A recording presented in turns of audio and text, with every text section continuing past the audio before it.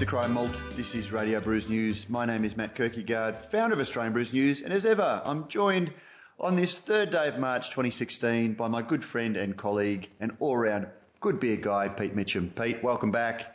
G'day, Matt. G'day, listeners. Don't look at your, well, actually, maybe you should, depending on when you're listening to this and depending on when it gets posted. 3rd of May, so we're a couple of weeks out from Good Beer Week, but you may be listening to it in the midst of Good Beer Week or perhaps in the lead up to Good Beer Week. Either way, hope you're doing well. Do that. And just while we're plugging, I do have to say up front before people get bored, I have been just slammed, and I've got to get a post up hopefully today about the Q&As that we're doing on Wednesday the 18th of May at Beer Deluxe upstairs. The Festival Hub, the Good Beer Week this year. Festival Hub, yes. Anyone that's listening that is going to be in Melbourne for Good Beer Week, get along. We've been very slow at pushing the details out because we've been trying to get together a really good panel of people to discuss the issues that we're looking at. And I guess this is it's probably primarily for brewers, a brewers panel, because we figured that people who operate venues and are based in Melbourne are probably going to be all hands to the pumps at their venue that week. So the panel is very much geared at brewers and probably for people that dream of owning a brewery one day. We put together a series of discussions that are really about beer quality and also the business of beer that people haven't really talked about. One of them is contracts, and whether, we tend to talk about beer contracts as being a cover-all term for any arrangement between a brewer and a venue that gets a brewer's beer on tap, when sometimes it's a little bit more nuanced than that. And we're going to talk about that. And are they in every circumstance bad, or are they in every circumstance good? And talk through some of the nuances of that. And also some of the things that go on, the secret life of beer, about what happens to beer at the venue that probably isn't in the best interest of beer, and looking at the venue's point of view for what they do and the brewer's wishes for what happens to the beer, and also whose responsibility it is to make sure that the beer that comes out of the tap is in the best condition that it could be. So I'll be putting more details, but if you are in Melbourne, I think it's $40 for the ticket, and that gets you 3 discussion panels, including those 2. You get to, I won't say hobnob or rub shoulders because I don't know that it's that big a draw card, but Pete and I will both be there. You'll be part of a live recording of a couple of episodes of Radio Brews News, and we got great feedback from our podcast in the pub with Charlie Bamforth. But you also get lunch and a couple of free beers for that $40. So before you head off on your nighttime program, and that there is quite a bit. You've got Brewers and Chewers that night, I believe, Prof. On the Wednesday, yes. On the Wednesday, but before you head off for your nighttime Good Beer Week program, if you want to spend a couple of hours just in a very relaxed setting, enjoying a couple of beers and a bit of a feed and some really, really good conversation about the business of craft beer, come along and join us, and you can get tickets. I'll link in the show notes, but you can get tickets at the Beer Geek section of the web of the Good Beer Week website. So that plug out of the way, Prof. Mate, how's your week been? Yeah, not too bad. Fairly busy, which is good. Obviously, this time in previous years, those involved with the Australian International Beer Award judging side of things would be head down, ass up, tasting beers either this week or last week. But this year we sort of get a little bit of a break, and where the actual running of the judging side of the awards is, and there's about 4,000 beers I think that the judges have got to get through. We've increased the number of judges this year because we're doing it on the Thursday, Friday and Saturday that lead into Good Beer Week. So it'll be a great opportunity, particularly for those, whether they're local, interstate or international judges.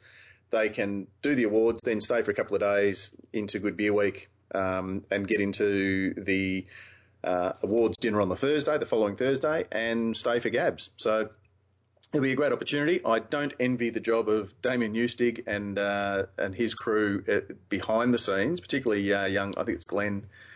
Give him a bit of a shout out, who looks after, or has looked in the past, looked after all the IT side of things.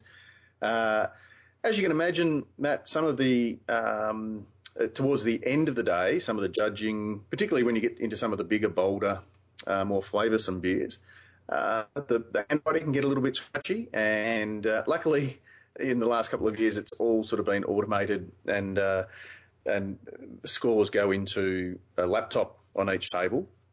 And that's all collated, which obviously makes it a little bit easier to make sure that, you know, all the awards are awarded correctly. But it'll be interesting to see how it all goes. Very limited. It's one of those. It is just one of those truths about judging beer, is that because we, unlike my understanding of wine judging, beer judges don't spit. That's right. And they spit do as have a a lot. quitters. You know, even though they've only got to have small samples, when you are drinking quite a few of those throughout the day, just the inherent effects of alcohol do come into play. Yeah, exactly. And it is very hard to keep nice, detailed notes when you are sort of getting towards the end of the day. So you're still perceiving the same things, and you're thinking the same things, and you're putting the same things into words. It just takes a little bit longer, and the handwriting's just because each individual judge will still write down their comments, and then that's collated into a table comment.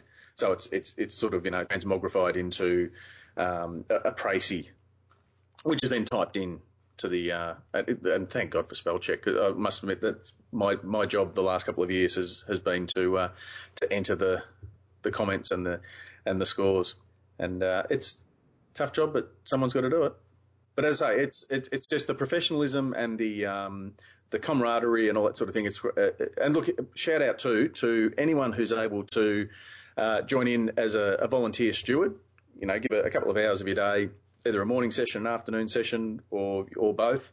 Now that we've got a Saturday, you know, maybe that might suit some people, particularly if you work in hospitality and can, you know, a fairly organised sort of person.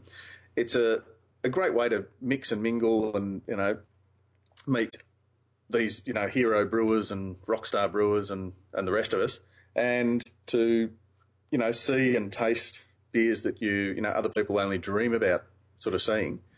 You know, once you've had a Kazakhstan lager, you've just got that, you know, you're just a little bit above all of your mates to be able to say that, you've tried a Chilean porter or something like that. So, I've posted on my Facebook feed a shout out to anyone who's interested in becoming a volunteer. And I shared that to our Facebook page, and it's one of those, you know, there are those things that you really know you need to do and you really want to do, and you just can't, and there's always that niggling guilt that you carry because I'll do it next year. This is one of those things, and it's, you know, as I said, even just sort of trying to get through the stuff that I need to get done in a day, just to maintain the, how do we describe it, the hamster on the treadmill, on the treadmill that is the whole Australian Brews News thing. And even that just keeps me occupied full time. Well, this year, Matt, maybe you can help out with the CBIA, the Craft Beer Industry Association Awards. Absolutely, I'll be doing something along those lines. Are you coming up to? We're coming up to Brisbane. Definitely. Is that June 2021 or July 2021? Sounds about right. Yeah, somewhere one of those. Absolutely. So you might be able to help out as a steward up there. There you go. Absolutely.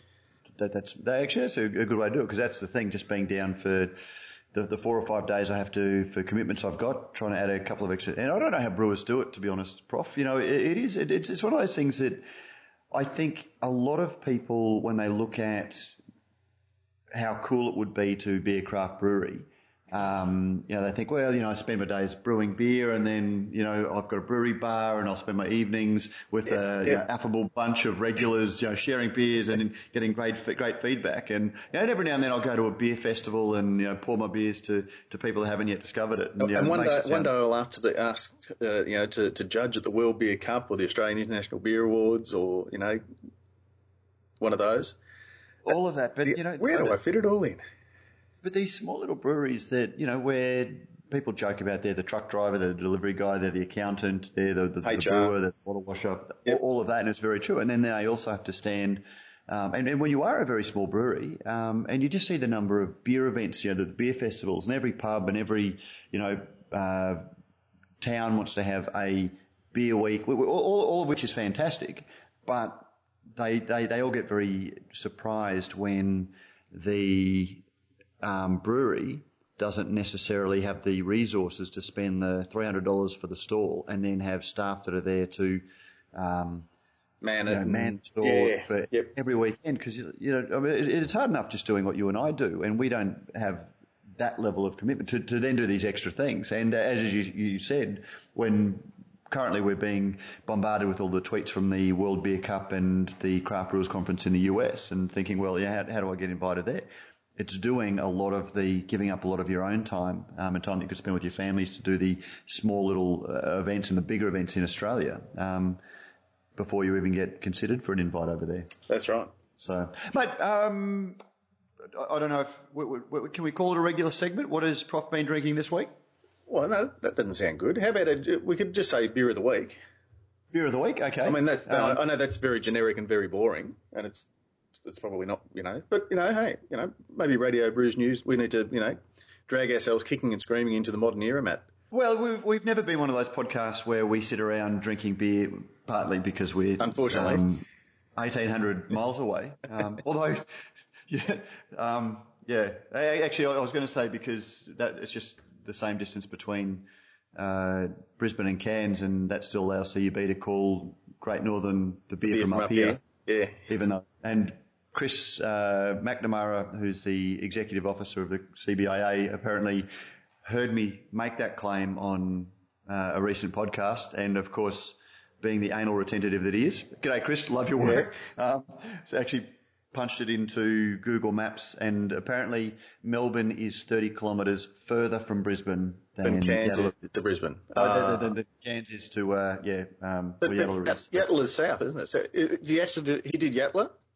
Well, I'm sure he did, but I know that I made the same. I made the same search, and maybe I did just crows flies thing. Yeah. As opposed to by road. I've got to tell you though, Matt, over 3,600 kilometres, 30, that's just not even statistical variance. That's close enough to saying it's the same. No, I can't remember exactly what it is, but somebody made a very good point of it's just like saying that you're brewing a beer in New Zealand and calling it, sending it to Brisbane and saying it's a taste of Melbourne. Yeah. Yeah. So anyway, but my point was we've never been one of those podcasts that you and I sit around tasting beers and waxing lyrically about it. But it does seem to have been one of those things, just as because listeners may not realise that, but this very amateur thing that we do is literally you and I phoning each other and having a chat and a bit of a catch up around the interview that we actually do. So I'm almost embarrassed to say, Matt, that I've drunk far more coffee talking to you about beer than I have drunk beer with you, I think. My disappointment is that I ran out of my nice stovetop coffee, ground coffee for my stovetop this morning, and so I'm drinking Moccona. So, yes, but that's such as our life. But anyway, Prof, you neo-Brisbane hipster, you. I was thinking of frothing my soy all the same. But Prof, yes, it does seem to have evolved that we are having an becoming official segment of what do we drink this week? Yeah. So what have you had this week, Prof? Look, I was very lucky. I had a dad's beer tasting, beer and barbecue, get together, bit of a bonding session for the new dads at the primary school that my youngest still goes to for another year and so. And so I had to get some stock and. Shout out to Scotty McBeardface, Scotty Thompson, who's the sales guy for Bad Shepherd, and he delivered some Wolf of the Willows and Bad Shepherd beer for me, which included my first taste of his the Bad Shepherd American style pale ale, 2 bottles of which he'd grabbed straight from the bottling line. So #FAF, and they were absolutely sensational. It's something I really need to try. I've actually had some Wolf of the Willows turn up in today's mail, so I'll be trying that. But I really, really want to try the Bad Shepherd while I'm in Melbourne for Good Beer Week. So thanks for that recommendation, Prof. Yeah. Mate, what about yourself? I finally got around to trying the Stone and Wood Big Scrub Lager. That was my beer of the week 2 podcasts ago, I think. It was 100% in agreement with you, Prof. It's not going to blow anyone's mind in terms of flavour, but it is just a beautifully made, slightly hoppier than regular lager, but as Stone and Wood do so nicely, it's got a lovely malt profile to the lager, and I thought it was very nice. And did you find that it's actually in the nuance? It's in the subtlety. It's in the fact that it's not big and bold, but if you kind of sip it and listen to it, there's just a beautiful melding of the malt and the hops that just seems to and the unfilteredness just gives it that little bit of extra flavour. Absolutely, yeah, yep. I think that's the perfect description of it, and you'd almost say less is more. Some, particularly marketing people from Stone and Wood, might indeed say that, Pete. But actually, and it is funny that increasingly I've noticed you and I, the things that we're talking about, which I guess is the things that we note and the things that are exciting us, are the things that are fundamentally unexciting about, in the true sense, the things that aren't huge and novel and, faddish, current. So the things that, and I'm incredibly bored by the things that are solely out there purely to create hype and excitement, because there is I see a theme that's developing where there is almost a lack of originality in trying to be the most original guy out there. So, in the last week we've seen that belly button beer, and it's created a lot of discussion, a lot of interest, and I've got to try the belly. But I mean, that in itself, that idea has been done. It's been done by a brewer and his beard. And this is just a way of saying, what other body part can I extract yeast from to create, it may be a really nice beer. I don't know. And we should give a quick shout out to Doug Bremner, one of the guys from one of the brewers down there at 7 Cent, who's, as we speak, had his first bub this morning, a little girl called Madeline. So I suggested that perhaps he might want to do maybe a baby's first booger beer, or can you get yeast from the swaddling cloths or the placenta or something. So, mate, is that encouraging drinking in children? Well, so, see, yeah. Is that colouring in? Yeah, I see what I've done there. Yeah, I've just done a bright colouring in sheet, haven't I? So, but and it's not actually. I guess I see what you mean, but I still like. I don't have to like every beer that comes out or the concept of every beer that comes out, and I don't for a minute think that you and I are the guardians of, everything that's righteous. Wash your mouth out. Wash your mouth out, Pete Mitchell. Because everyone's entitled to opinion, and I can't. If I choose to, be offended by an advertising gimmick, or if I choose to be, feel excluded by a massively barrel-aged hop bomb beer that's just not for me, that's my choice. That's just keep it to yourself. But I think I love the fact that, again, where we as a community are standing up and saying we're different to the mainstream offering. That's for some people, and some people will never change, and that's great. But for those who want something different, here's an alternative. I hear what you're saying, and I guess what's flavouring my view of that is what's flavouring my view, or what's colouring my view, is that as somebody who works in the media, and you see it, and you see so many of these things are designed solely to create excitement. They're not actually, but they're always put in the basic. They're always put in the context of we are innovating, we're breaking new ground, we're doing something, which is fine. And I agree with you. Like if it's not for you, that's fine. But there is this whole other aspect of brewing where everybody loves to hate on the big guys for their marketing, and I'm guilty of that as well. When making a beer out of belly button yeast is not advancing the science of brewing in any way. It is the CUB or the Carlton Draft Clydesdales marching down the street of craft brewing, and it's just a marketing. It's a gimmick, and it's a marketing gimmick. It's not doing anything, and it's appealing, and and as with all good marketing, it appeals to a certain subset. And look, if it gets mainstream, or if it gets column inches in mainstream media, isn't that a good thing? I mean, we look at, think back to, in fact, is it this time last year or was it the year before? Wade Curtis from Four Hearts up your way, up in Ipswich, with his Wabbit Saison. And everyone wanted to know about this beer that was made with carrot. And I guess that was something that was it was something that was a little bit different because it was an interesting ingredient to put in beer. And I know that I'm right on the cusp, if I haven't fallen over already, of being a hypocrite on the matter. But there was something inherently interesting about the fermenting the sugars in carrots and what it did. And yeah, look, it was great. But when you start seeing at the end of the day, Matt, though, how important is the finished product? Like at the end of the day, the proof of the pudding is the pudding. So but with the beer made with it, was it? But what if the like, wow, this is actually done something interesting. I'm not saying necessarily that belly button fluff is going to create. Oh no, but I guess as with everything, there's not two sides of the coin. It's a long continuum. A rhomboid or something, a rhomboid. Oh no, but it's just it's not black or white. It's probably a better way. There's very many shades of grey, and when you start seeing beers that are made out of bull testicles, deer semen, belly button fluff. I don't think you can get semen from a deer. I think it needs to be a stack. Okay, Stack. Thank you. Yes. I'll tell you later. In the next episode, Pete tells Matt where babies come from.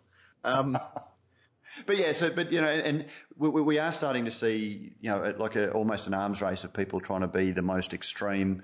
And Gabs celebrates that, and there is a place, that there is. Oh look, is it symptomatic, Matt, of the fact that now that we have close to 350 breweries in Australia, but still very, very narrow window of marketing opportunity in terms of getting out to a mainstream crowd. Are we invoking the creative spirit? Because for a lot of these guys, they don't. Craft brewing is not their one single passion. As we've seen in the past, a lot of people have other interests outside. So for those who are the creative thinkers, is this just a great way to kind of, what can I come up with to, have my message heard above the white noise? And that's a good point. But again, I guess some of it is genuinely creative and innovative, and some of it is just, I'm going to create the most, hype-driven beer that I can, or do the most ridiculous thing that I think I can and again, it's going to be very much an individual deciding. But I would just suggest people go and see a website, just to throw a complete curveball in there. Go see a website called WeWantPlates.com, and they're on Facebook and that sort of thing. And it's a site that celebrates in the most negative way. Prof, how there's been this move away from plates to, shingles and slates and boards.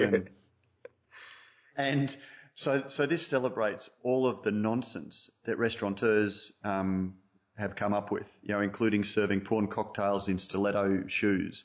And, because boards are suddenly very popular. And a board is perfect to serve cheese and crackers. It's, rustic and it's beautiful. It adds to that sort of experience and that sort of thing. But this site is just filled with pages and pages and pages of photos of restaurants serving frozen desserts on boards where it's just running off the side. And deconstruct it where something is deconstructed, like a deconstructed violet crumble, where you've got some beautiful chocolate, you've got some honeycomb, and you've got something else, and it's arranged on the plate, and it looks beautiful, and it works. But then one place is somebody, because they wanted to be up with the fad, served deconstructed spaghetti bolognese. So it's a jar of spaghetti beside a jar of mince. Did it have instructions? Well, you're sort of thinking, Parmesan sold separately. When there is consistency between the concept and the execution, I'm all for it. But, sometimes it just becomes a caricature and it does nothing to, and it makes a mockery of the people who are actually trying to, develop something and experiment. And it's at the point that it becomes a mockery that, to answer your question, is it good that we get column inches in mainstream media? There is actually a point that I think that it's not good, because it reinforces, that there is this mainstream view that craft beer is all about fads, and this term hipster. Yeah, and that it's inaccessible to normal people. That it's inaccessible. Yeah. And I think when you start seeing these ridiculous things, it tars the whole movement, because which goes back to the first thing that we started was the big scrub and how balanced it was, and it was the nuance and those sorts of things that got us excited. And I think that's why I'm celebrating some of those sorts of things. But unfortunately, when you get to the extreme edge of the, hype-driven marketing gimmicks, that actually has a potential to make craft beer seem a little bit inaccessible. Just like not all wine sommeliers are, pompous tossers who terrify anybody and judge you for your drink. They're actually passionate about educating. Yeah. But the common perception of wine can make wine inaccessible. But to move on to a completely different, I did have another beer that I tried that I actually wanted to talk about, and that was a White Rabbit, the White Rabbit barrel-aged red. I need to try and speak. I know that we've been chatting for a little bit in our unscripted chat, and I just wanted to quickly have a chat about this one. Have you tried the White Rabbit red, Prof? No, I haven't. And just in case they are listening, I do notice they do, I'm around the corner. I'm actually probably equidistant to where White Rabbit was born and where it now resides, and yet they send samples to you all the way to Brisbane. Just saying, I'm just putting it out there. And I'm pretty sure James Atkinson got sent a bottle as well. Oh, so it gets to Sydney as well. All right.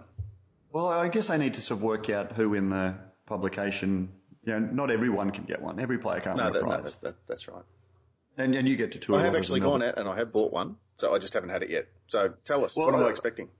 Well, I'll look forward to seeing it, but I was very excited about it, and I'm straight away checking my feelings about it in light of that excitement, because I was lucky enough to go down for the open of the White Rabbit. I love what they're doing. I love the venue. It is such a celebration of the art of brewing, and the open fermenters create all of this talk, and I love everything that they're trying to do down there. But I guess I was very underwhelmed by the beer, because when you hear about a barrel-aged red Flanders ale, you've got expectations based on what the style is. And instead of giving my description, I saw that Crafty Pint put in his newsletter last week that this is the longest beer review that he's ever written for the Crafty Pint site. And when you read it, you're sort of reading 1, 2, 3, 4, 5 paras before you even get to the beer, because the rest of it is about the barrel aging program and all of the stuff that is the marketing driven thing. Yep. So you're telling the story of it, and then you get to, well, what's it like? Well, the elements you'd be looking for in a Flanders red style ale are there, but kept in check so as not to scare people off. After all, the White Rabbit audience is rather less pointy end for the most part than, say, fellow barrel room operator Boat Rocker. There are hints of acetic acid amid the fruit, the full toffee aromas, some red berries, plus a drying acidity and a touch of funk at the finish, while in between comes plenty of soft creamy malts redolent of the dark ale. Now, to me, that was a very balanced thing, but it's almost an apology if it was written in another way, or if you were going to paraphrase that, you're saying this is dumbed down for the masses. Okay. Would you agree with would you agree with that characterization? Yeah, I've just pulled it up again because I started reading it and then ran out of time over the weekend. So I've just before you even got to the review. Yeah, pulled up Crafty's review now. Yeah, is it kind of saying, because as soon as you hear barrel aged Flanders style red, you're going, okay, so Rodenbach is my Duchess de Bourgogne, which is even malt vinegar.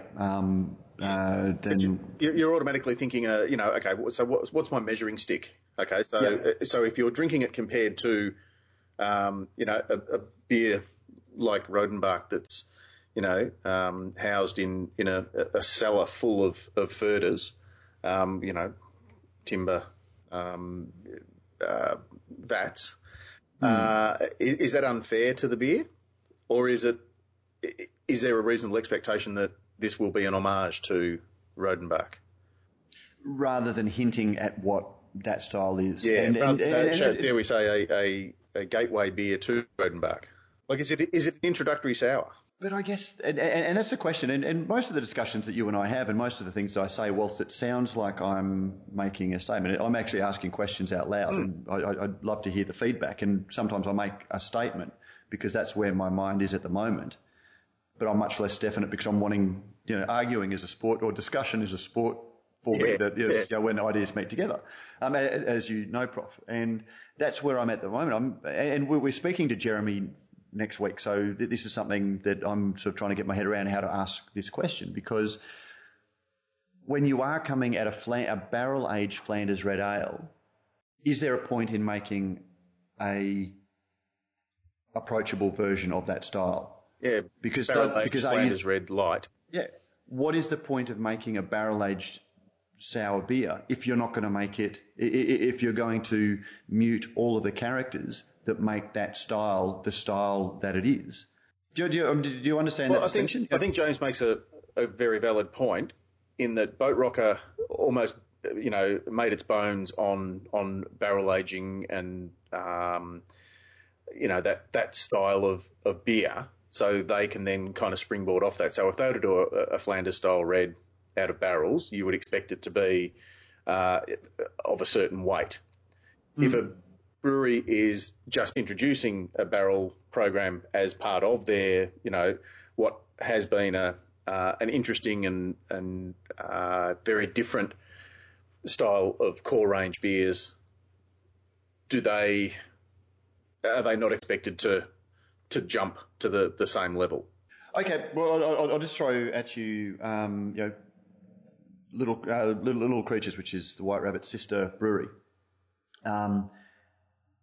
Little Creatures Pale Ale is an American-style pale ale. They didn't dumb it down. Like, it's not a dumbed-down American pale ale. No. It is a solid American pale ale. Their IPA is, I think, one of the best IPAs. It's balanced, sure, and you and I have been critical of a lot of brewers who make cartoonish versions of classic styles and really exaggerate. Oh, look at it's got to be sour. Yeah. Yeah, or sour beers. Yeah, Rodenbach's fine, but let's see whether we can make it undrinkably sour so it becomes a challenge. If we can curl your tongue and your earlobes.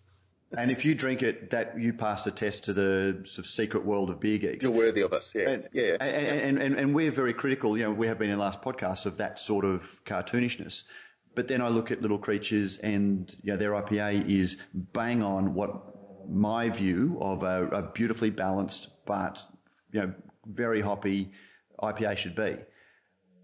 And for Little Creatures Pale Ale, they appreciated that Little Creatures Pale Ale wasn't for everybody, but they didn't dumb down an American-style pale ale.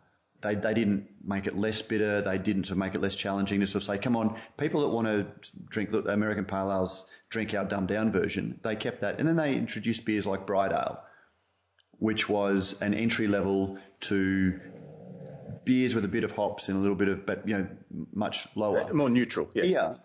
Here they haven't sort of said, we'll just barrel age our dark ale to do it. They've come out and sort of said, we've got this barrel aging program. They've made a big thing of it. We're going to be doing sour beers. We're going to be playing around. We're going to experiment. We're going to push limits. And that was the way that was sold when we came out. And then they've come out with something that is really a shadow of the style that they're purporting it to be. And if you're going to do a style, I take your point about gateway beers and encouraging people in and those sorts of things, but are there some styles that you just have to, you either do the style or you don't. You don't do the style and don't. Yeah. So, but yeah. Well, so with this particular one, and we're probably not the people, you and I are not the ones to ask each other. But adding grapes to the barrel, a standard beer, then adding grapes and then using the yeast that's on the grape must to sour and acidicize the beer. Is that the same way that Rodenbach does it? I don't know. I didn't think it was. I thought Rodenbach was a yeast strain added, and I think it may well be. Oh, you're right there. Yep.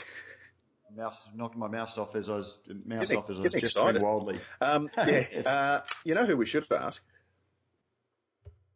Who? Well, Jeremy Hulse. Okay. He brews the beer. Yeah, I know. Well, but as I said, Prof, it was a beer I tried this week.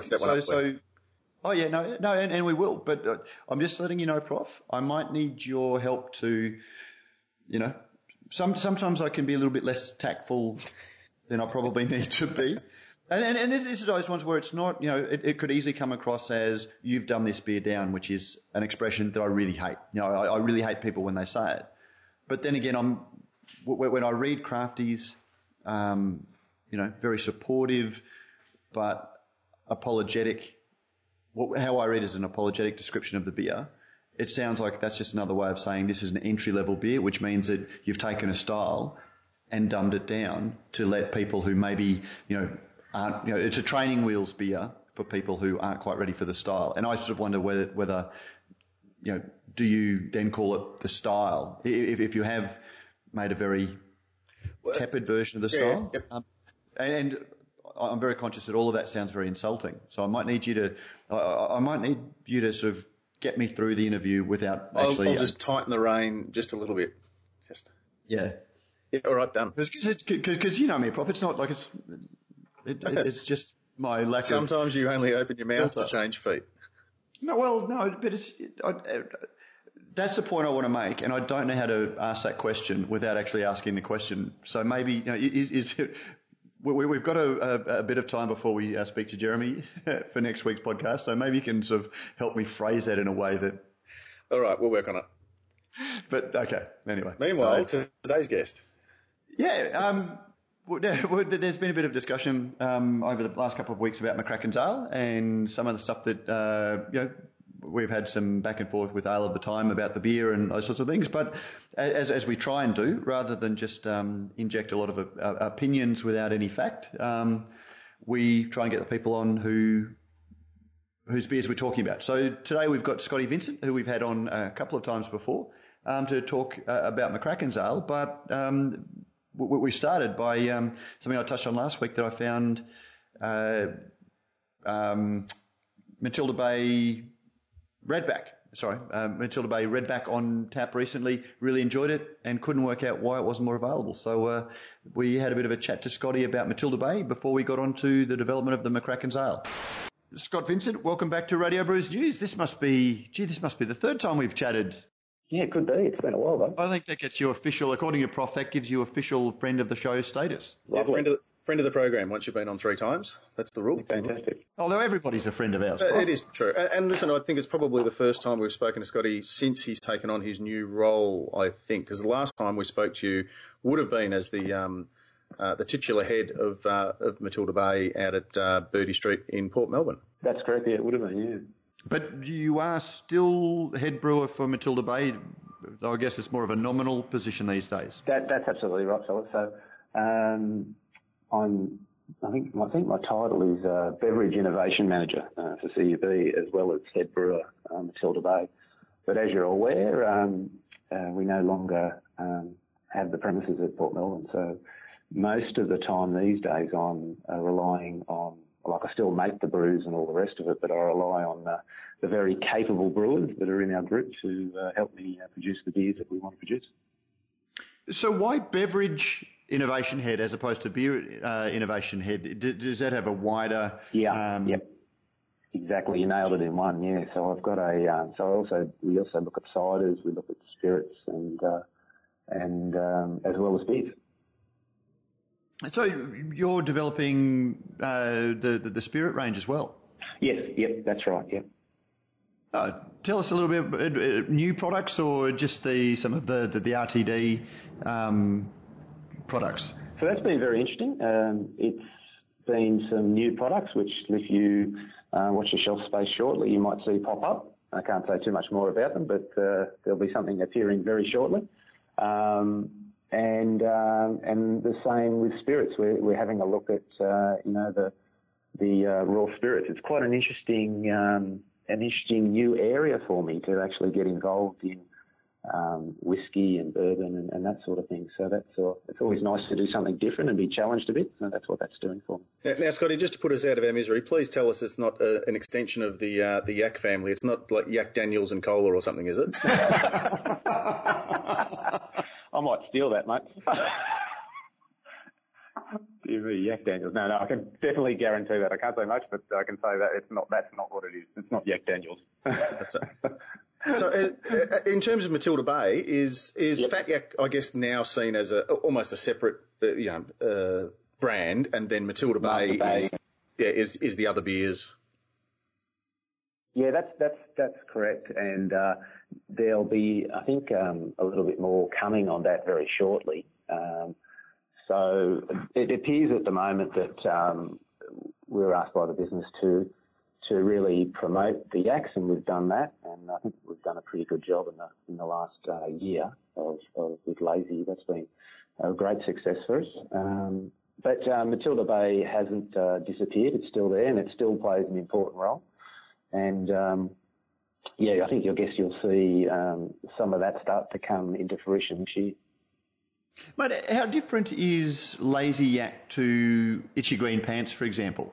Yeah, okay, so good question. So the difference that we got challenged by the business was to a lot of our customers have said, both personally to me and then to the wider business, is we love what you've done with, IGP and Ruby and all those styles of beer. In Fat Yak, it's still growing amazingly. But there was the area that they said a lot of people are coming in and just find, the beer's either too bitter or too fruity. And so we were challenged with trying to present a product that could meet that need. And so that's what, where Lazy kind of fills the gap. Now, it's not for everyone, but it is definitely a big part of the beer market where people are kind of doing that transition from traditional styles of beer and they're moving across, or they're introducing themselves into craft. But big hoppy beers are a little bit challenging for them. So that's what Lazy's trying to address, is that transition process. I commented on Facebook recently. I was in Sydney and I found Redback on tap, and I'd have to say that I got probably more excited than I should have to see it, because it was the very first craft beer that I can remember having way back in 1988, back in the days of Alan Bond and that sort of character, and it was really nice to sit on tap. We don't see many of those original Matilda Bay beers, and by that I mean probably Redback, Dog Bolter and Alpha out very much. Is there still a focus on those beers? There are. I did, as you know, I saw that post, and I was pretty excited too. It was a good point you brought up. Redback was the beer that really started craft kind of, the craft brewing process for a lot of us. I remember I have exactly the same sort of fond memories in Sydney when I first had a Redback, and it was the beer that kind of, changed my perceptions of what beers can do. So I was very quick to respond to that one. But in terms of the question, they are made. The interesting thing about Alpha is we still recognise it as being one of the greatest beers we've made, but it is difficult to find, and that's because of that.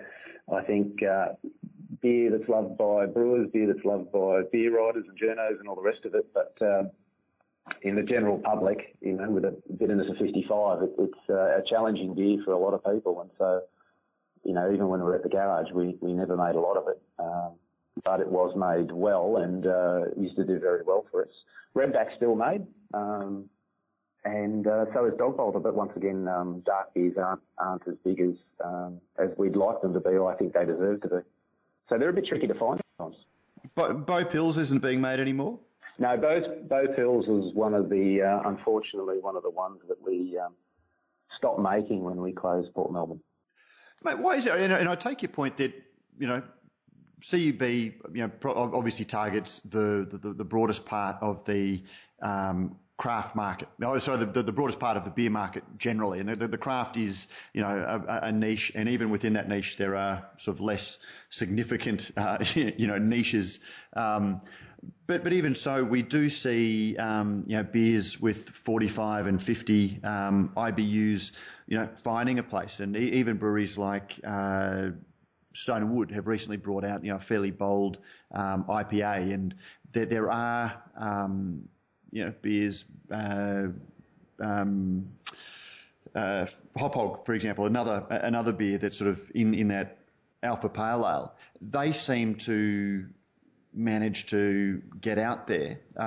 What's the difference between CUB selling the Matilda Bay 50 IBU beer and a craft brewery selling a 50 IBU beer that makes them able to seem to sort of get more tap points than CUB is able to?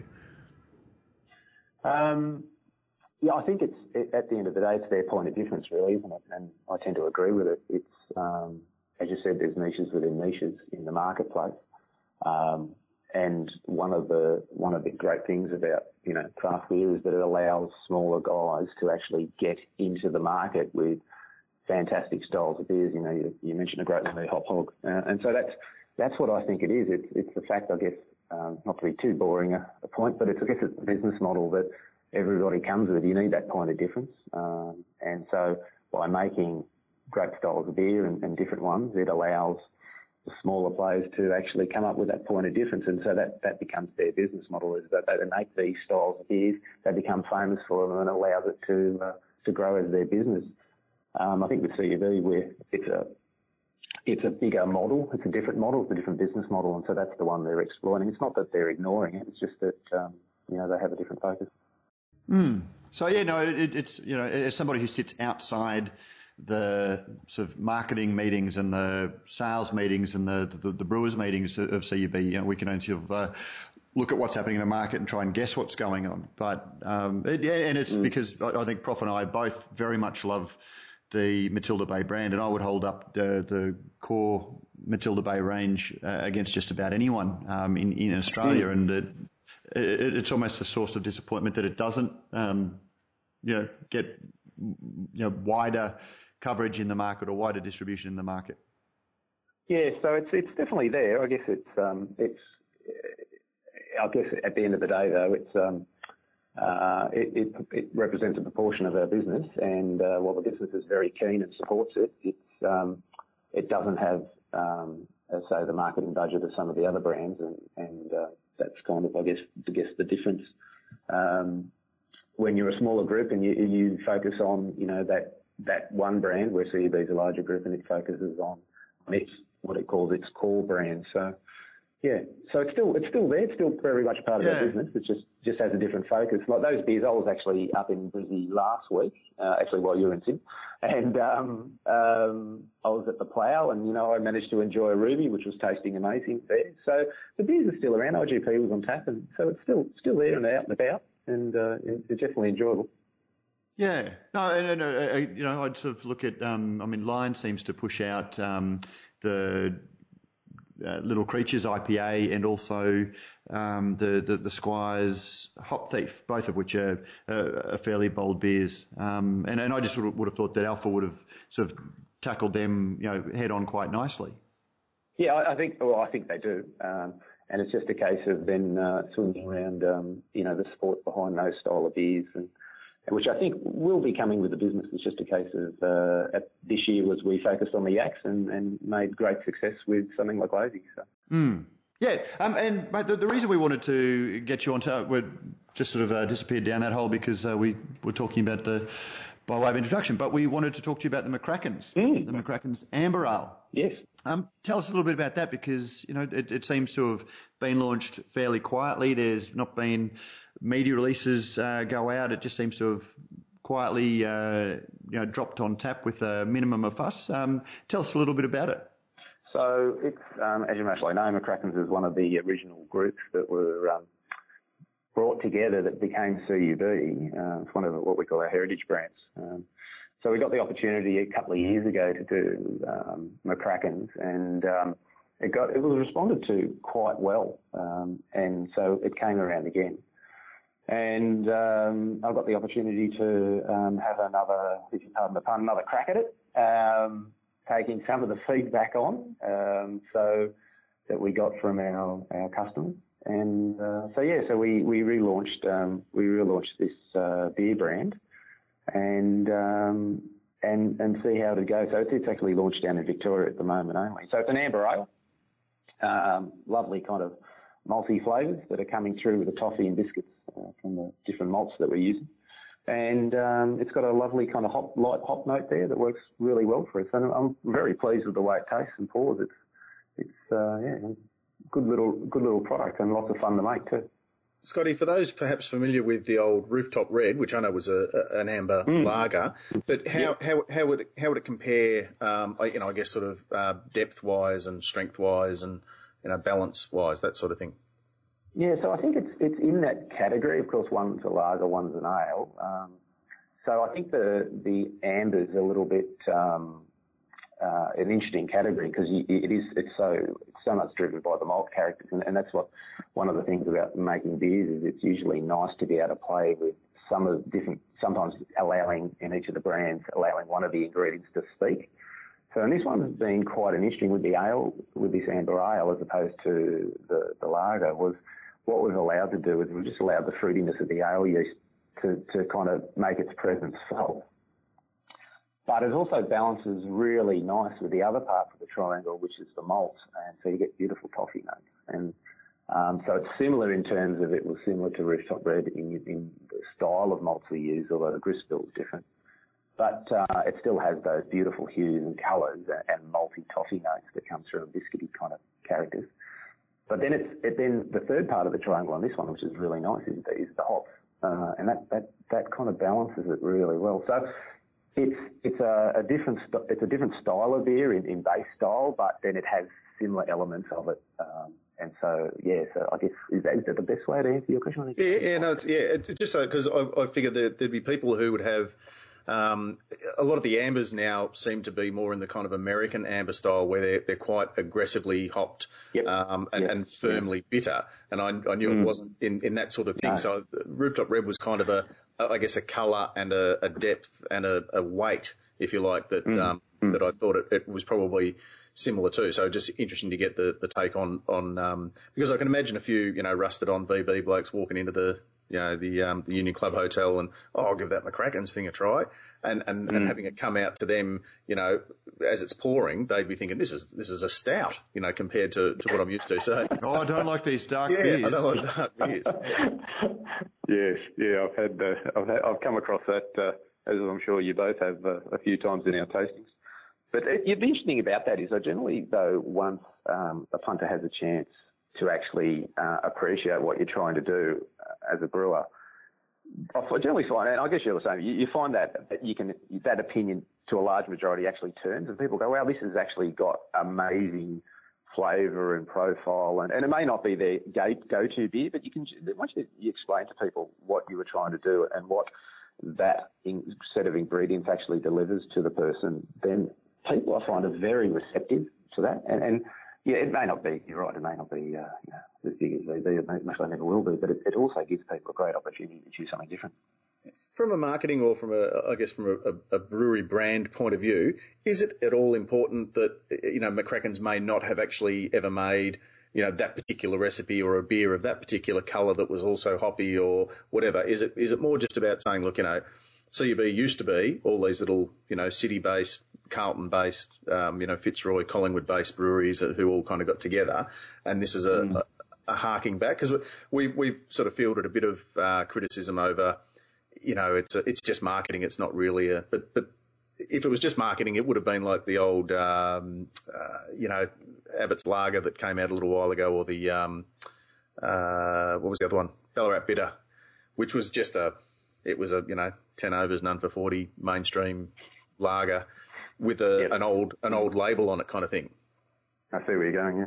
Yeah. So it's always a dilemma. So I guess there's two ways to look at it from my point of view as a brewer. The first one is it's always great to be given a brief to say, how would you make a new beer? That's kind of the exciting bit. That's the bit that really attracts me to brewing, overcoming those problems and putting those flavours together. So from my personal point of view, it's great to be actually say, here's a brand, this is what we want to do, and can you make something a little bit different, but it meets these kind of broad guidelines and principles. That's just from a personal point of view, and generally how these projects kind of pull together. Specifically to your question is, quite often, if we've had the opportunity to have a look at these recipes, and the aim is to actually say, we're going to make 500 kegs or 1,000 kegs of a recipe as it was made on this day, 200 years ago or 100 years ago or something like that, when it first, we first made it, then that's great. But quite often when you look at these recipes, it's quite interesting reading between the lines of what the old brewers and what people have said about them. So you've got malt coming in from England. You've got variable quality on that malt. Australian, I think you could agree with me when you read the historical books. Beer in Australia in those days wasn't great. It was castigated quite widely, and especially. Well, they talked about the colonial tang. They talked about that colonial tang that came through. Swipes. Yeah, and as a microbiologist, I'm pretty certain I know what that is, and it's not good. Won't hurt you, but it's not good. But so. And then you look at how do you get around that? Well, as we kind of know, the great thing about hops is it's kind of a biostatic agent. It does reduce or control to a certain extent other things growing, lactics and other bits and pieces that grow in beer to give it that interesting tang, as we call it. So when you look at some of these recipes, the bitterness of these beers were amazing, 60 and 70. And so it can be challenging to kind of say, I'm going to put this beer out. So there is interest in having a look at these recipes, but quite often as a commercial type of priority, when you talk to your customers, and that's what we found with McCracken's. Like we launched it in about 2013 out of the garage again. And it had a bitterness of about 37, I think it was. Quite a nice brew, actually, quite a lovely brew. And but the feedback we got was a little bit chewy, fellas. People kind of loved the idea and were very excited about it, but we generally, they had one beer, going back to the Union Hotel story, and they kind of went, oh, that's a bit much. So what we did this time around is we kind of said, well, let's learn from that feedback and try and take the elements that we can take from it, and then but try and get something that people will enjoy and have a crack, and we'll just keep applying it. So there's two ways to do it. The one way is I'm going to make it exactly to the recipe and come what may, as an exercise in we found the old recipe. And we've done that. Well, the other way is exactly as you said, let's take a great classic brand that people have forgotten or never knew that this is the history of CUB, and we're pretty proud of that history. And let's make people a little bit aware of it. The problem is when you do something different, you always open yourself up to criticism, but that's okay. Is the reality, Scott, that back in the day, those guys without the access to the lab and the scientific technology that we have today, that the recipe, may have been written out, but each brew may have been tinkered with and developed slightly and modified as they went along anyway, or is there evidence that no, that's the way it is, and we just keep making it that way? So, there's always recipes always tend to vary as times go on. So over a period of time, there will be a change in recipe as ingredients change. So I guess in the early days, most of the barley would have been coming in from England. It would have been Maris Otter, I guess. But then as over the years, as that phased out of use and different varieties in terms of agronomics came through, then the malt would have changed. So therefore, the brewers would have had to change the malt and deal with the on-flowing effects of how that affected their brew house and their process. So there's always like a drift in terms of the way the recipes go. And you're right, to a large extent, the more you know, the more you can control. So, and that's the double-edged sword. It's quite good fun as a home brewer just to kind of go, I'm throwing in this much sugar and I'm throwing in this much malt and I'm throwing in this much hops, and the beer kind of tastes as it does, and not really that concerned with it. But then as you start to get a little bit more technical and start measuring it all, then you start to say, okay, well, now I know that I have to adjust the malt for every season so it changes, or every time a batch changes, the same with the bitterness. So there would have been effect of both as they started to discover more, and the technology leapt ahead of them, then they would have changed and would have become better at it. So the recipe would have changed, and they would have changed as well. And that brings an interesting point, Scott, because we tend to think that beers like 4X Bitter or VB taste today the way they did 25 years ago, and there is a little bit of, not wholesale throwing out the baby in the bathwater and starting again, but I would imagine that there is a little bit of ongoing tweaking of the recipes, and these days beer drinkers tend to like a less bitter, crisper beer than probably a generation ago did. And I mean, is there a little bit of skewing of these flavours to chase an adapting palate? You've actually you've hit a really good point, I guess, in the business of brewing. And from my point of view, I have a simple philosophy on that. We've got, classic great Australian brands. Carlton Draft in Victoria, it's just every pub you walk into, you can grab a Carlton on tap. VB, I grew up drinking VB as a young guy. And I guess as the palate changes, then I think the best way to do that is actually to have brands that go after the variation in the change in the dynamic in the marketplace. So, we see brands like Great Northern doing absolutely wonderful things. And Forex is growing, and brands like those. So you can see that. And I remember in Sydney, because I've been fortunate that I started at the Kent Brewery and then I moved to Queensland when we did that. And I remember in Sydney, we didn't drink mid-strength beer at all. It just wasn't done, And I remember when I moved to Queensland, I remember the way my house was set up, quite fondly actually. You drive in the garage, and it just so happens that the beer fridge would be there. I don't know how that works. In the garage, yeah. So you park the car and think, oh, well, I'm here. So everyone in Queensland is nodding along to this story, yeah. So you'd grab a cleansing, a cleanser on the way to the pretty much, and straight into the house, and somehow or other it was a smaller bottle than than I'm used to, because it would be empty pretty quickly up there when it was 30 something degrees all the time, and I remember thinking to myself, I suddenly understood why mid-strength was such a popular product, because you could have quite a few and still cut the lawn and do the other bits and pieces, or not be affected by it when you're drinking a full strength beer.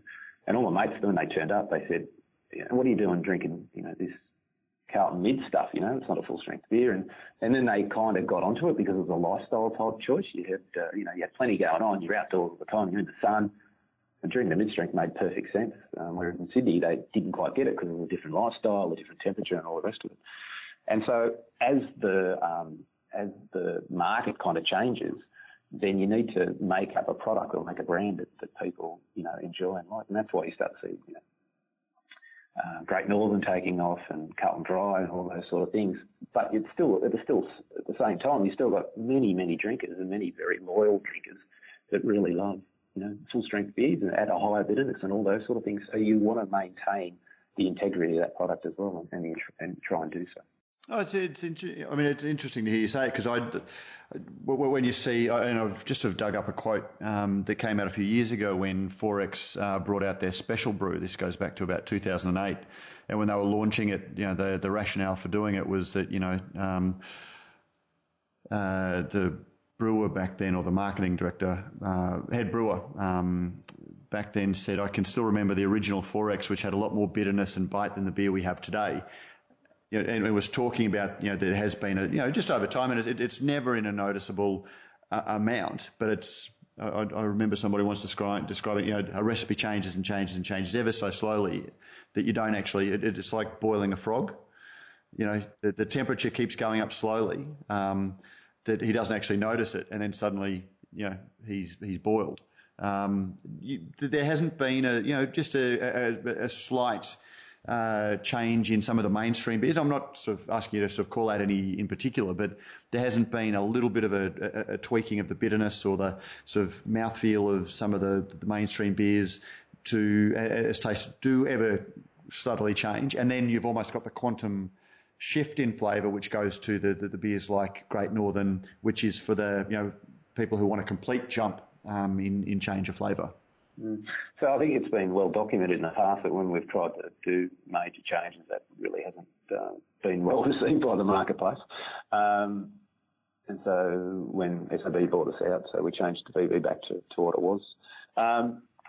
Generally, I think the main changes that you do, and it's kind of forced upon you, is dealing with the change in ingredients as, malts vary over the time. And so as you get, new varieties of malt approved because through the malting system, because they grow better or they're, better drought tolerant or they're greater resistance, or you just get a greater, yield per hectare, which is important for the farmers. That in itself changes in a very subtle way. It changes the way you need to maintain your beer specs, and so the big thing that I've noticed as I've been with CUBs is that unless we've, as I said, it's clearly been documented when we changed the alcohol on BV, but the biggest thing that I noticed is that it's an ongoing, challenge every day for a brewer. Every brewer in the country is to make sure that they're trying to make the beer meet the specifications that they do. And so what you've got a series of numbers that you try and hit every time you make that brew. And so, well, generally that's what our aim is to do. There are ongoing, changes in malt quality. One of the noticeable examples is, if you've got a drought, your malt quality will change because of, at the end of the day, you're buying malt from all around Australia. And generally you can offset that sometimes if you've got malt in one region that's growing well. At the last drought, of course, the entire country was affected by it. So that does affect in some way. Sometimes it's a very small way and you can offset it by the way you brew a beer. But generally the aim is to try and make that change as small as possible, or as small that you can notice it. And once again, as you know, you're a judge as well. The aim is in your tasting panels, is to make sure that your beer does actually stay within a certain range, so that people are enjoying it because they do like the consistency of that flavour, and you don't really want to make a major change because then you'll upset your customers and your consumers. You talked a little bit about mid-strength beer, which is something that, not wanting to sort of go into us and them, but Lion has brought out their Hahn, which is less than 1%, and that seems to be on one hand I was very surprised because the old days light beers never, we found a sweet spot for mid-strength beers, but light beers were never really picked up the way that mid-strength beers gradually came to be done. How much is a beer that's coming in at under 1% with the low flavour profile that's going to have? Has that been made possible by changes in brewing technology, and how much of it is because consumers, with the growth of the beers like Great Northern and Summer Bright Lager and even the success of Corona, because those beers are so light flavour, it makes making what can be termed a full strength, low alcohol beer possible? Yeah, so I don't know a lot about how the guys products are doing their product. No, it wasn't specifically about that, but a beer that's under 1% is going to have one of the things that stopped the take up of light beers, 15, 20 years ago was that the flavour difference between the mainstream, what was then full strength, and the light beers was too great. Whereas mid-strength, it wasn't as big a change in flavour. These days, I'm just sort of imagining that a very low alcohol beer isn't going to have, when it's been compared to a beer like Great Northern, for example, the change in flavour isn't going to be quite so dramatic. Is that a fair observation? Yeah, so I guess there's been a lot of big change in kind of in the way some of these beers are produced, and also I think from the early light drinking days are kind of brought about by the change in the drink driving laws to a large extent in Australia. I think there's been a big change in the consumer sentiment about what, how broad a beer can be. So if we went back, 20 years or 30 years ago and you put in a zero-alc beer, people would scoff at it and wouldn't even go near it, much like because of the size of the change from full-strength beers. But because now there's a continuum from, you're right, mid-strength seems to have been the big sweet spot, whereas light beers, while it was a very big market early on, it's dissipating. Whereas And so this will be interesting to see exactly how the Australian consumers and customers really take to the lower alcohol beers. I think there is a noticeable difference in flavour, and it's just a case of whether people are prepared, and this is what it comes down to a lot, is whether people are prepared to have that trade-off. So I think you're famous for saying, drink less, drink better, or to words to that effect.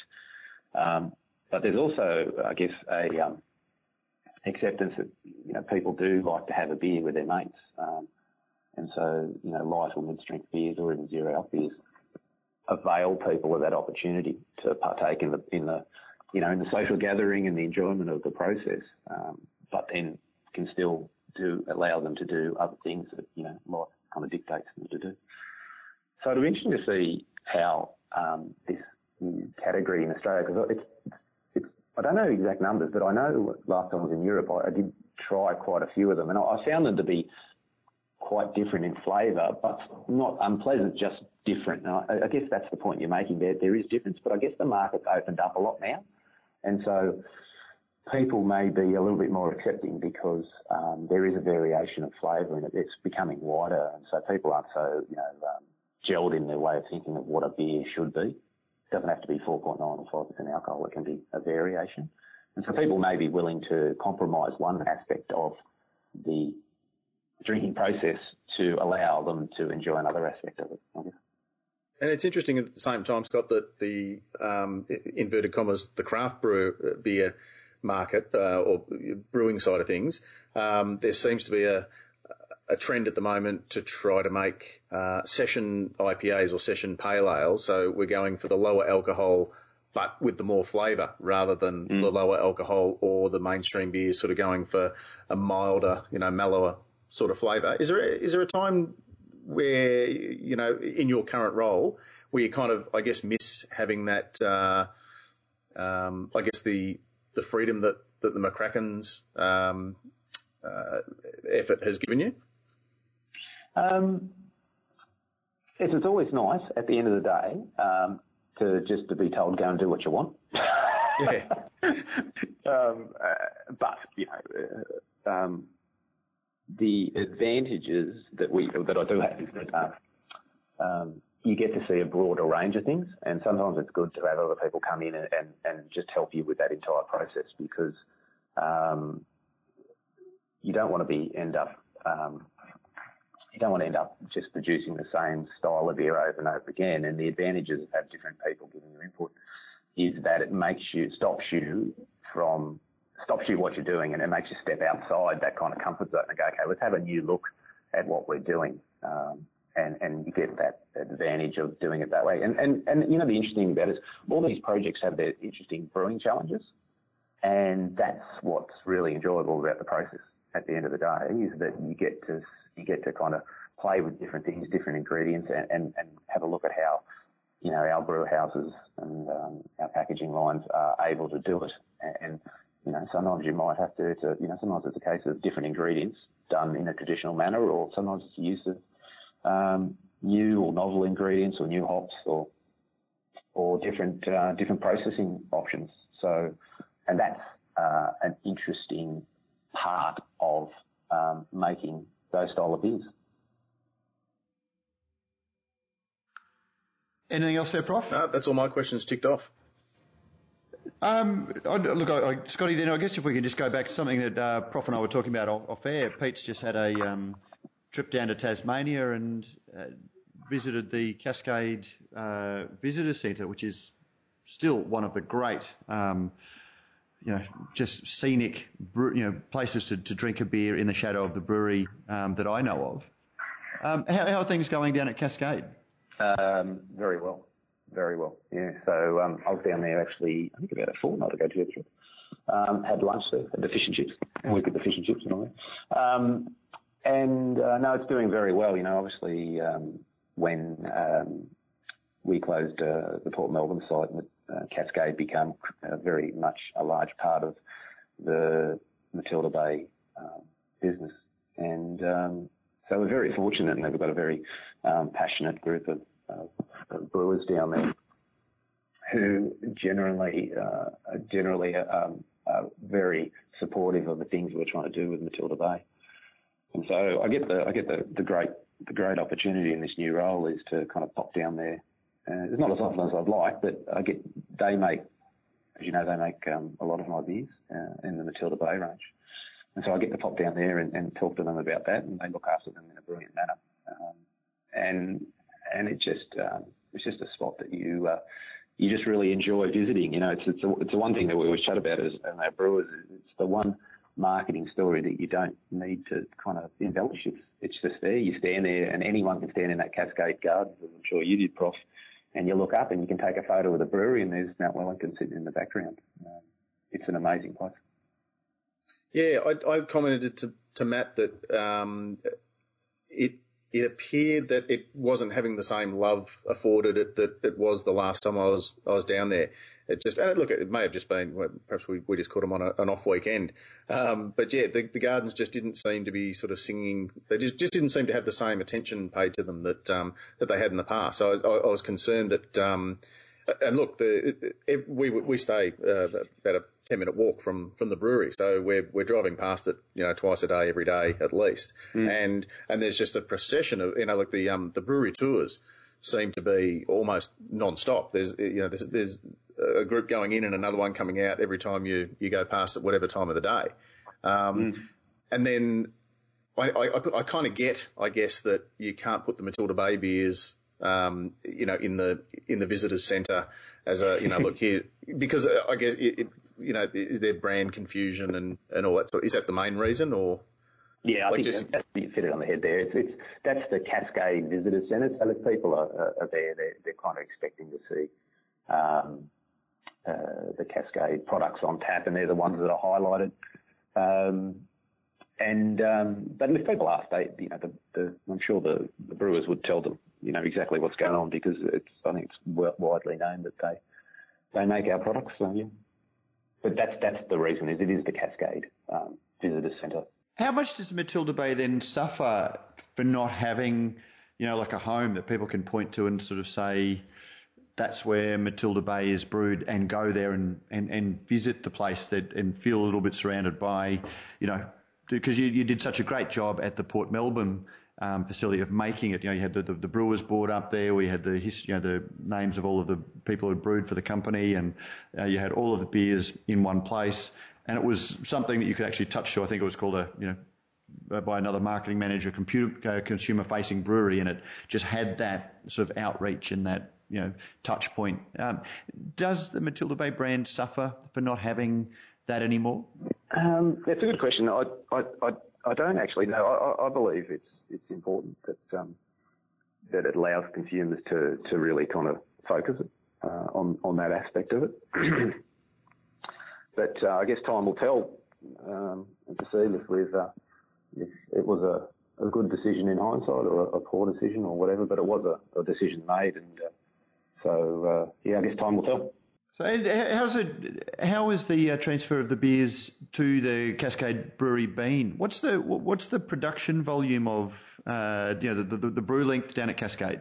Yeah, so what we did was part of the process was we've spent quite a bit. The good bit of the story, which we never really got to chat about, was the Cascades actually had quite a lot of capital investment put into it, which is quite thrilling and quite exciting. So when I was down there as assisting in that process as acting head brewer, there's quite a lot of money spent by the business to actually allow us to achieve that. And so we normally run about 180 hectolitre brew length down at Cascade, and we've got some lovely new fermenters down there that allow us to do single brews, which gave us that great flexibility and opportunity to get the Matilda Bay range, some of the range anyway, into Cascade, which has been great. And then there's lots of other money spent on all the non-glamorous stuff, but absolutely critical, CIPs and separators and all those bits and pieces that make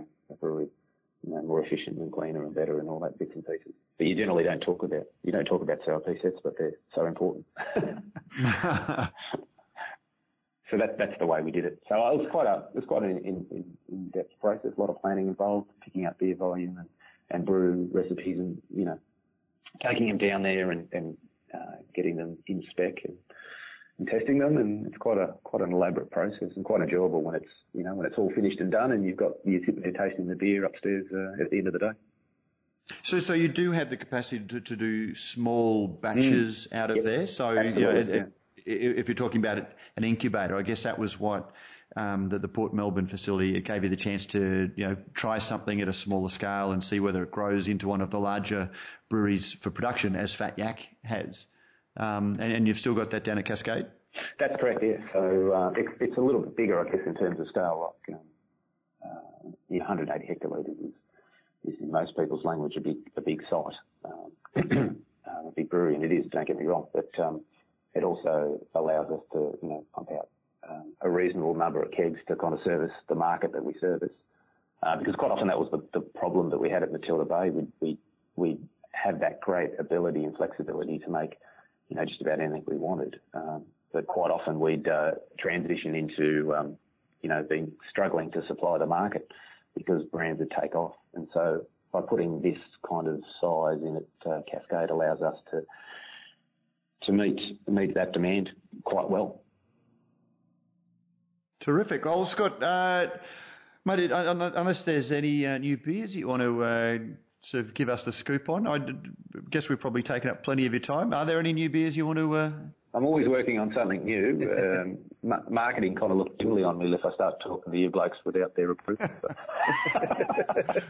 It's always worth a try. Always worth a try. So, Scott Vincent, thank you very much for joining us on Radio Brews News. And, mate, hopefully we'll catch up with you for a beer during Good Beer Week in a few weeks. I'm looking forward to it. Very much looking forward to it. It's going to be a busy week. In a garden. What a garden. Brews News is made possible by Brewpack, Australia's #1 craft contract brewer. With over 100 craft beers and ciders on the roster and counting, Brewpack specialises in offering growing craft breweries a home for their packaged and kegged beer, no matter how crafty. Serious about handmade beers, and with an open-door policy, Brewpack's brewers love having passionate, hands-on partners in the brewery. Thinking about craft contract brewing? Think Brewpack. And yes, we thank Brewpack for not only making a whole lot of great craft beers possible, but also for making this podcast possible. There you go, Prof. Oh, Matt, I'll be back in just a minute. That sounds like the telephone booth outside my house is ringing. Why is that, Prof? I'm getting a gang call. No. I think, hopefully that covers some of the confusion or the misconception around. And look, it is what it is. I think it's great that CUB need to keep evolving. If they keep doing what they're doing, then it's going to go back to Carlton ununited breweries. They'll all just sort of disperse and disappear. So you've got to keep moving in this ever-changing, dynamic sort of beer environment in which we live. So I think good on them for trying something different. Absolutely, and as I think I said to Scotty, it's frustration because I want to see the beer out there. And it's a brand that is very important to my beer journey. But also, to me, it highlights some of the stuff that's gone on in the market, and we are actually seeing very different approaches from the two big brewers. On the one hand, CUB has spun Yak out into a franchise, and it turns out that CUB, they've got like a marketing manager or brand manager for craft and premium, I think, and then Fat Yak has its very own marketing manager separate from Matilda Bay. Oh, right. There you go. So yeah, so I find that quite fascinating, and CUB is very good at exploiting big brands, and they try a lot of things, and some things take off, like Pure Blonde, Fat Yak. There's a whole lot of beers that have taken off, and they're very good at leveraging that success into brands. I don't think that they're very good at cultivating. They sow and they harvest. I just think that they're not very good. Oh, look, and you go back to Pure Blonde's predecessors, and you go, well, there was probably something beforehand. And Mick Jonteff will be he'll correct me if I'm wrong. But Diamond Draft, which I think may have sort of spun out of Diet Ale or D Ale, and there were probably some other low carb dry style beer experiments that they did that withered on the vine, because if the numbers don't get up, then they just can't afford to nurse them, perhaps, and that's what you're saying. The nurturing side of things. It's a great way of explaining it, that they can sow and they can harvest, the in between bit, which I guess speaks volumes for how good a beer Fat Yak was/is. That an American style pale ale that was probably lower in IBUs, but very similar to, say, Little Creatures, but certainly not anywhere near, Alpha, Hop Hog, Bling, any of those sort of bigger style beers, or even, some of the craft beer American style pale ales. And yet it's just taken on a life of its own. And to me, sometimes I worry that they have some successes. And you talked about Diamond Draft, and you talked about there were multiple attempts at diet beers or low carb beers, and blokes wouldn't drink diet beers because they sounded girly, and there was a whole lot of things that got in the way of that Pure Blonde taking off. And there was something about so they tried all different forms of the beer, and suddenly they had a beer called Pure Blonde. It was marketed as low carb, and it took off. And it's one of those things where if you try enough things, something's going to work. Yeah. But yet, to me, there's sometimes a case of they forget all of the failures, and when something takes off, and you look at the number of beers that they launched under the Matilda Bay brand, and Fat Yak took off, and suddenly they thought, gee, we're onto something here. So suddenly we had Big Helga, which was Itchy Green Pants, and all of these names. We'll create a beer, and we'll give it a crazy name and have a funny backstory to it, and that's the key to it. When it was really Fat Yak was just this combination of things, yet the marketers want to tell them it was our genius, when it was just they sowed the right seed at the right time in the right place. And they've held on for the ride. I don't think that they're very good at growing brands, and I can contrast that to Lion, which has a much broader portfolio of craft, and they seem to be much better at engaging at a lower grassroots level, which is one of the things that we didn't talk about at the front of the show. This week they announced Byron Bay. Lion has bought in Byron Bay Brewing Company, which is no stranger to Radio Brews News readers. And there's a lot of consternation about it. What's your take on Lion buying Byron Bay, Prof? Look, the cynic in me says they found a bit of loose change down the back of the couch, and they've bought, an aging backpackers in Byron Bay that has got a large homebrew kit in it. Yeah, look, well, it's a little bit more than that to me. And I think it's the same reason that and it's probably a really good illustration for what I was just saying. CUB, my understanding is that CUB had negotiations with Barry's. Barry's wanted to sell the brewery for some time if he could get the money that he wanted for it, because the brewery is hamstrung in how it can develop. So it's a great venue to go to. But if you own a brewery, it's, unless you want to own a brewery bar, that's not a great business model. And over the years, he's contracted it, he's licensed it to Barron's, and they were meant to market it for a while. He's tried to sell it, and my understanding is that around the time that the Byron Bay Pale Lager came out by CUB, there had been discussions to sell the brewery, and then they went a licensing route. And CUB's response was to, well, look, we'll license it, and because there's a really strong brand here in Byron Bay, we'll license it and pump it out. We won't tell anybody. We'll make it look like it's made there, and we'll tell it. Then the whole thing went spectacularly wrong, and they got the ACCC and all of that sort of thing, and so they dropped it. Lion, on the other hand, sees the same value in that brand, and they've also seen the other brewery that's up the road, and they think we're onto something here. And they're not after it because they want to expand that brewery because God knows they're closing every other brewery, every other small brewery they've got outside of the key ones. But they want to do what they did with Kosciuszko. And Kosciuszko was a 500-litre brewery that Chuck Hahn put in up at the Jindabyne, at the Banjo Patterson at Jindabyne. Yep. They made very small amounts. They got it out into all of the local bars. People went there skiing. They tried it. They seeded a couple of beer festivals. They just sort of took it, a couple of kegs down of beer festivals. They seeded it, and then they moved it down to Campertown to the Malt Shovel Brewery and took it national. And that was the discussion I had last week, where when the announcement came out, I pretty much put it to them, and they had the straight dead ball answer. Well, look, when it's a 250,000 litre brew house, that's the capacity in a year. We're nowhere near that. We want to try and grow it in the local area, and that's our first concern. But 250,000 litres for a brewery is nothing for a brewery of that size. So given that they can't expand that brewery, they've just sacked a whole lot of people in Tasmania because they've got capacity issues. They've got so much excess capacity.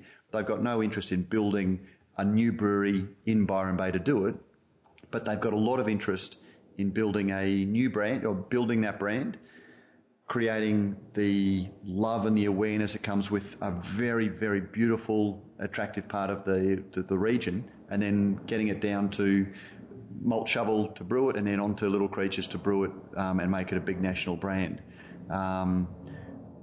Which again, on one hand, very good business, very good marketing, but whenever we speak to someone like Ben Krause, it's exactly the sort of thing that he, takes issue with. Yep. So does it come with the backpackers? Are they now in the wicked camper business as well? Like that,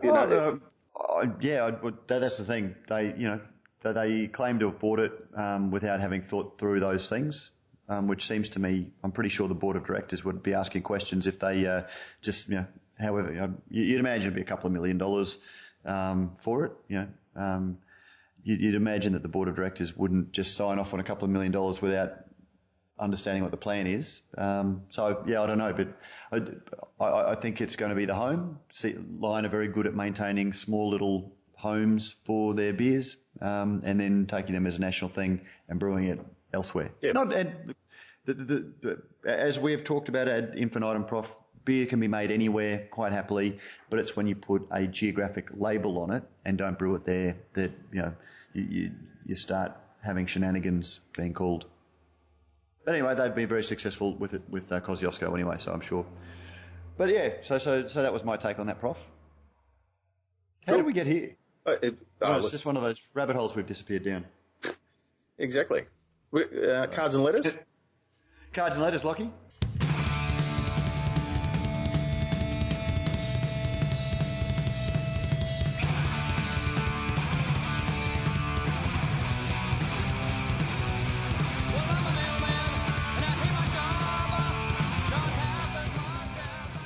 Cards and letters. Now, we do have some cards and letters.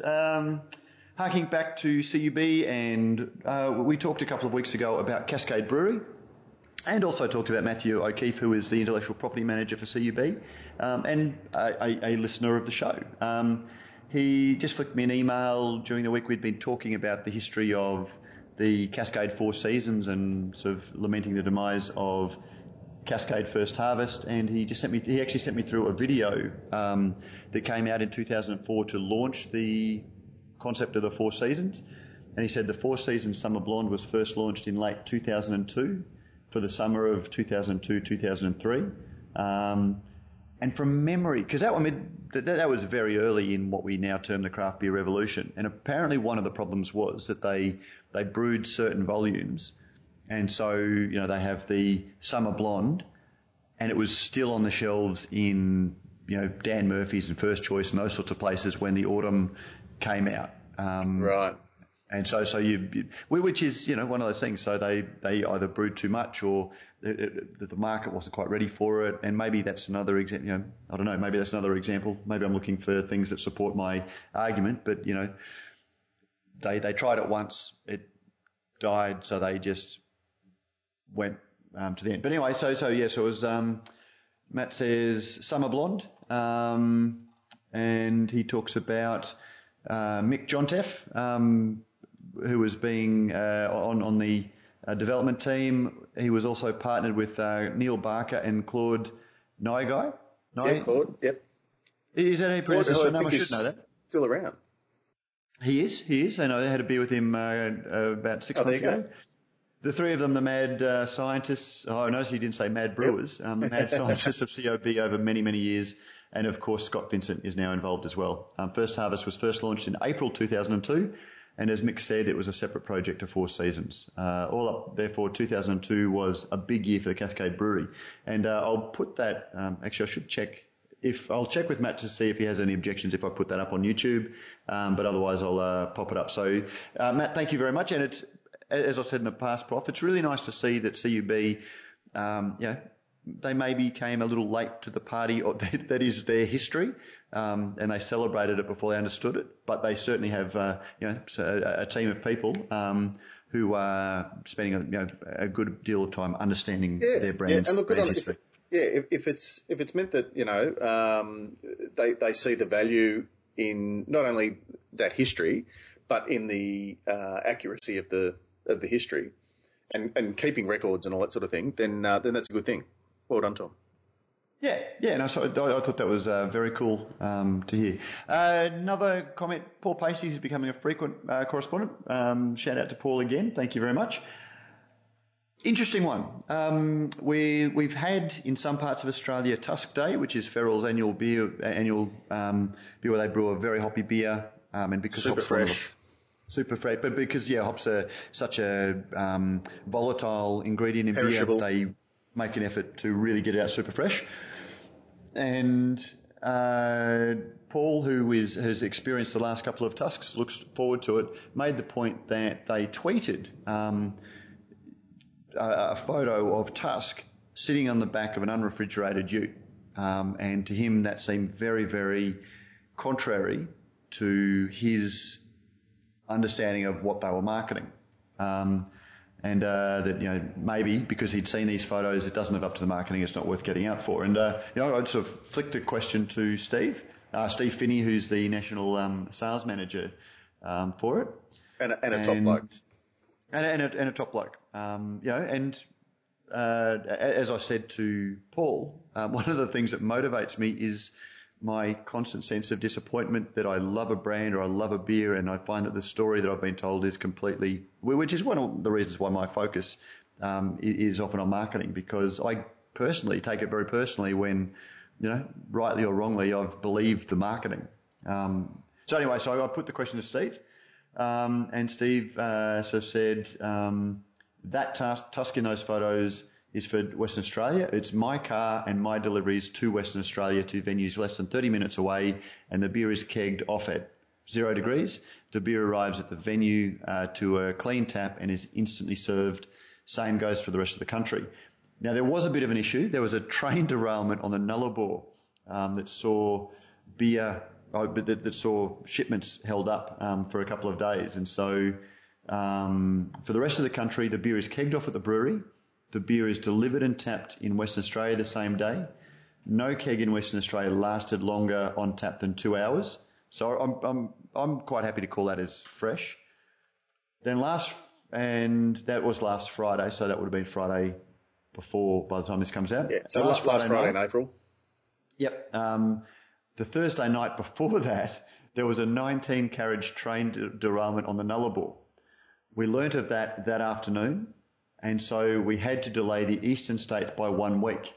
But true to word, we kept Tusk in our bright tanks for an additional week in Western Australia. Actually, that to me says a lot, because even though they learned on Thursday, the beer was meant to be sent that day, the next day, and they hadn't kegged it off yet. So they hadn't kegged it off and let it sitting in the even in the cool room waiting to go. They had the ability to still keep it in the tank. So we had to delay the eastern states by 1 week. True to word, we kept Tusk in our bright tanks for an additional week in Western Australia. It leaves Western Australia today. Now, that was the 29th of April. It leaves Western Australia today for the east on refrigerated trucks, as does all of our stock. The day it lands interstate, the reps go to the cold depot. They load their utes. So it does go on a ute. Beer is in 4 degrees, delivered and tapped at the venue when it's delivered. And he acknowledges that the photo is just a poor execution of saying that Tusk has hit the road. And in fact, the East Coast stock is not kegged until this morning. So, and I've replied that back to Paul. So, actually, Prof, maybe we should have a little bit of a segment, like the checkout, where people get us to put marketing claims to the test. Because that's something that I would really love to get into, because it's something that is important to me. But yeah, look, so I think we've got marketing pass on that one, despite whilst the photos might say something, the marketing, the social media might say something, the brewery promise has been delivered. Yeah, I guess it's like the segment on the checkout where the product versus package. Yes. If we were to show a big refrigerated truck filled with stainless steel kegs, in a loading dock, is it kind of more craft to show Steve Finney's ute? Absolutely, and this is a case where marketing, so the photo is purely marketing. Yeah. Because as you said, if we put it in a refrigerated truck and drove it, there is no photo opportunity. But the idea of having, this is me, national manager, delivering the ute, delivering the beer in my truck, and a 60 litre or a 50 litre keg of beer stays cool. It keeps its cool for a considerable period of time. So if it's 30 minutes away, that beer would probably still be cold enough to serve. Yeah, I'm happy to call that plausible. So. Yeah. So okay. So Paul, but thank you very much for raising it. Well and spotted. That is exactly the sort of thing that we do love to get our teeth into. Yeah. Now, Prof, in the cards and letters segment, mate, have there been any quiet whispers to you about things that you need to bring politely to my attention? I have to say, Matt, this time around, no. But then I didn't get out much this week. Okay, so it's not that anyone's had a whinge to you about me. It's just that I just haven't met them yet. Yeah, I just haven't bumped into them. I saw an interesting one with the canning. The article that we had on the micro canning rises up down under. Oh yeah. And the comments. That was a sponsored post, so it wasn't it was a paid for post. Oh no, but hey, 6,500 people, stumbled across it. So I thought that was pretty good. And that's not including when we shared it to our own, individual personal Facebook pages and that sort of thing. But the whole thing about, the aluminium taste. Yeah, I'm surprised that still goes. Why are we drinking the beer out of the can? I mean, I know sometimes you have to. But, go for the, like Chur has got the full pull cans, I notice. Yep. In the same way as Colonial Brewing have got their small ale in the, there's a name for it. And I'm sure one of our listeners, they're all saying it to themselves now, or shouting it at their radio or their iPod. Which I guess, I don't know, I don't get the aluminium sort of taste, but I still, whenever possible, the beer tasting we did on Sunday, we just poured them into, plastic tumblers that we bought at Coles, which I think is still better than drinking out of a bottle or a stubby. If you want to, fully experience, if you just want to drink and chat with your mates, drink it out the bottle, drink it out the can, doesn't matter. That was interesting feedback. Is that a case these days of people giving that metallic taste to cans because they expect it, as opposed to actually receiving it? Their perception is that they're going to get the metallic taste. Yeah, because you're putting your lips on a cold metallic surface. So do you automatically then prejudge that it's going to taste metallic? Yeah. And therefore you kind of placebo that. Yeah, and it's one of those ones without blind tasting, you just really never know. Yeah. So now let me see. I'm just trying to check our iTunes, because we had some good podcasts. You had a good review and I had a less than stellar review. Oh, okay. Last week, but I can't actually see that on the. Oh, we'll throw it in for next week. So I'm actually wondering whether it's been deleted, but. Let's see, Pies Josh, who has corresponded with us before, and I thought he may have even left us a review. Josh previously. Is from Inebriation Nation podcast. Ah, okay. As in, who ate all the pies, Josh? Yeah. Yeah, but he's reviewed us before, hasn't he? I thought, because we've had a chat about. No, I don't think he's reviewed. He emailed us. Yeah, he emailed us. Yeah. So he's left a review, a great podcast to get the latest news from inside the brewing industry.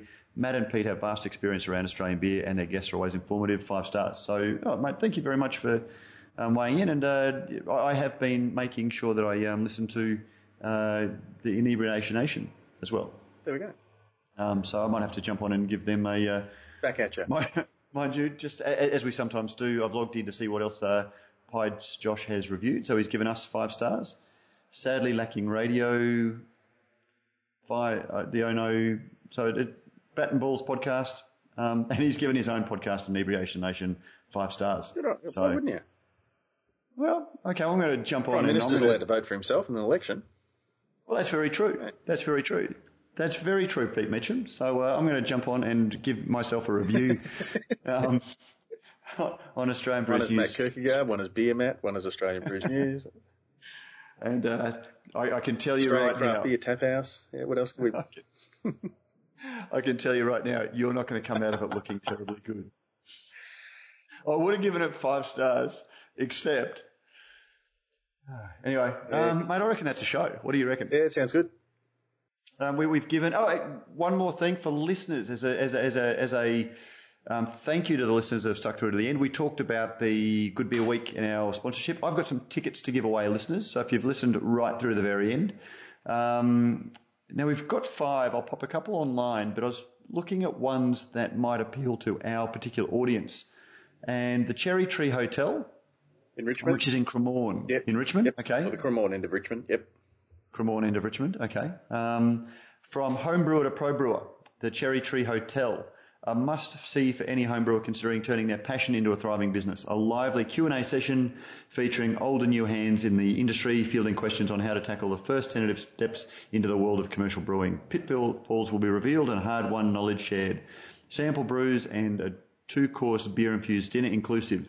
Guest speakers Tracy Green from Bandicoot Brewing, Joel Drysdale from Venom, Matt Bradshaw from Forest Brewing, Doug Brooks Brewery, and last but not least, your host is Jesse McFadden, Aussie Hops.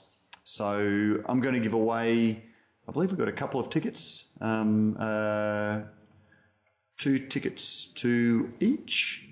I've attached you with winners' names. Okay, all events could do. So anyway, first email to listen, first on the buzzer, gets 1 or 2 tickets to that. Depending on how many other... I'll tell you what. I'll tell you what. We'll shout them another it's one. 2 tickets. It's 2 tickets, yeah. It is? It's 2 tickets. If the package is only 1, and I should have checked that before we recorded, I will buy you the other. So listeners, get your emails happening. Actually, that was the other thing, Prof. Whichever review it was that was deleted from iTunes was the one that was asking where he could get his free beer. Remember, that was the one where he said maps off, and that's disappeared. So, okay. Oh well, maybe the 6-pack's disappeared as well then. Well, he didn't email me, so okay. So he didn't. But look, claim if he does turn up and say hello to us at the Brewers Lounge at the Festival Hub on Wednesday, Absolutely. the 18th during Good Beer Week, if you're in town, come and make yourself known to us and shout your pint. So, but anyway, yes. So there you go, listeners. Email and we'll get a prize. Otherwise, Prof, good to chat. Bear in mind, I'll need a little bit of hand holding to get me through the episode, the next episode, without. Yeah, so we'll work it out. It's all right. Jeremy and I are good mates. I'll clear it all with him first. No, Jeremy's, and that's the thing. Jeremy's a great mate for me. So don't upset him. Well, how do I ask a question that I want the answer to without not asking the question? Is my problem. Ventriloquist dummy. I don't know. Well, I'm your ventriloquist dummy, Prof. That's the thing. So who's my ventriloquist? I got Laguerre. Yeah, we'll work something out. Okay, mate. We must away. Our ribs are dirty. Our river dirty.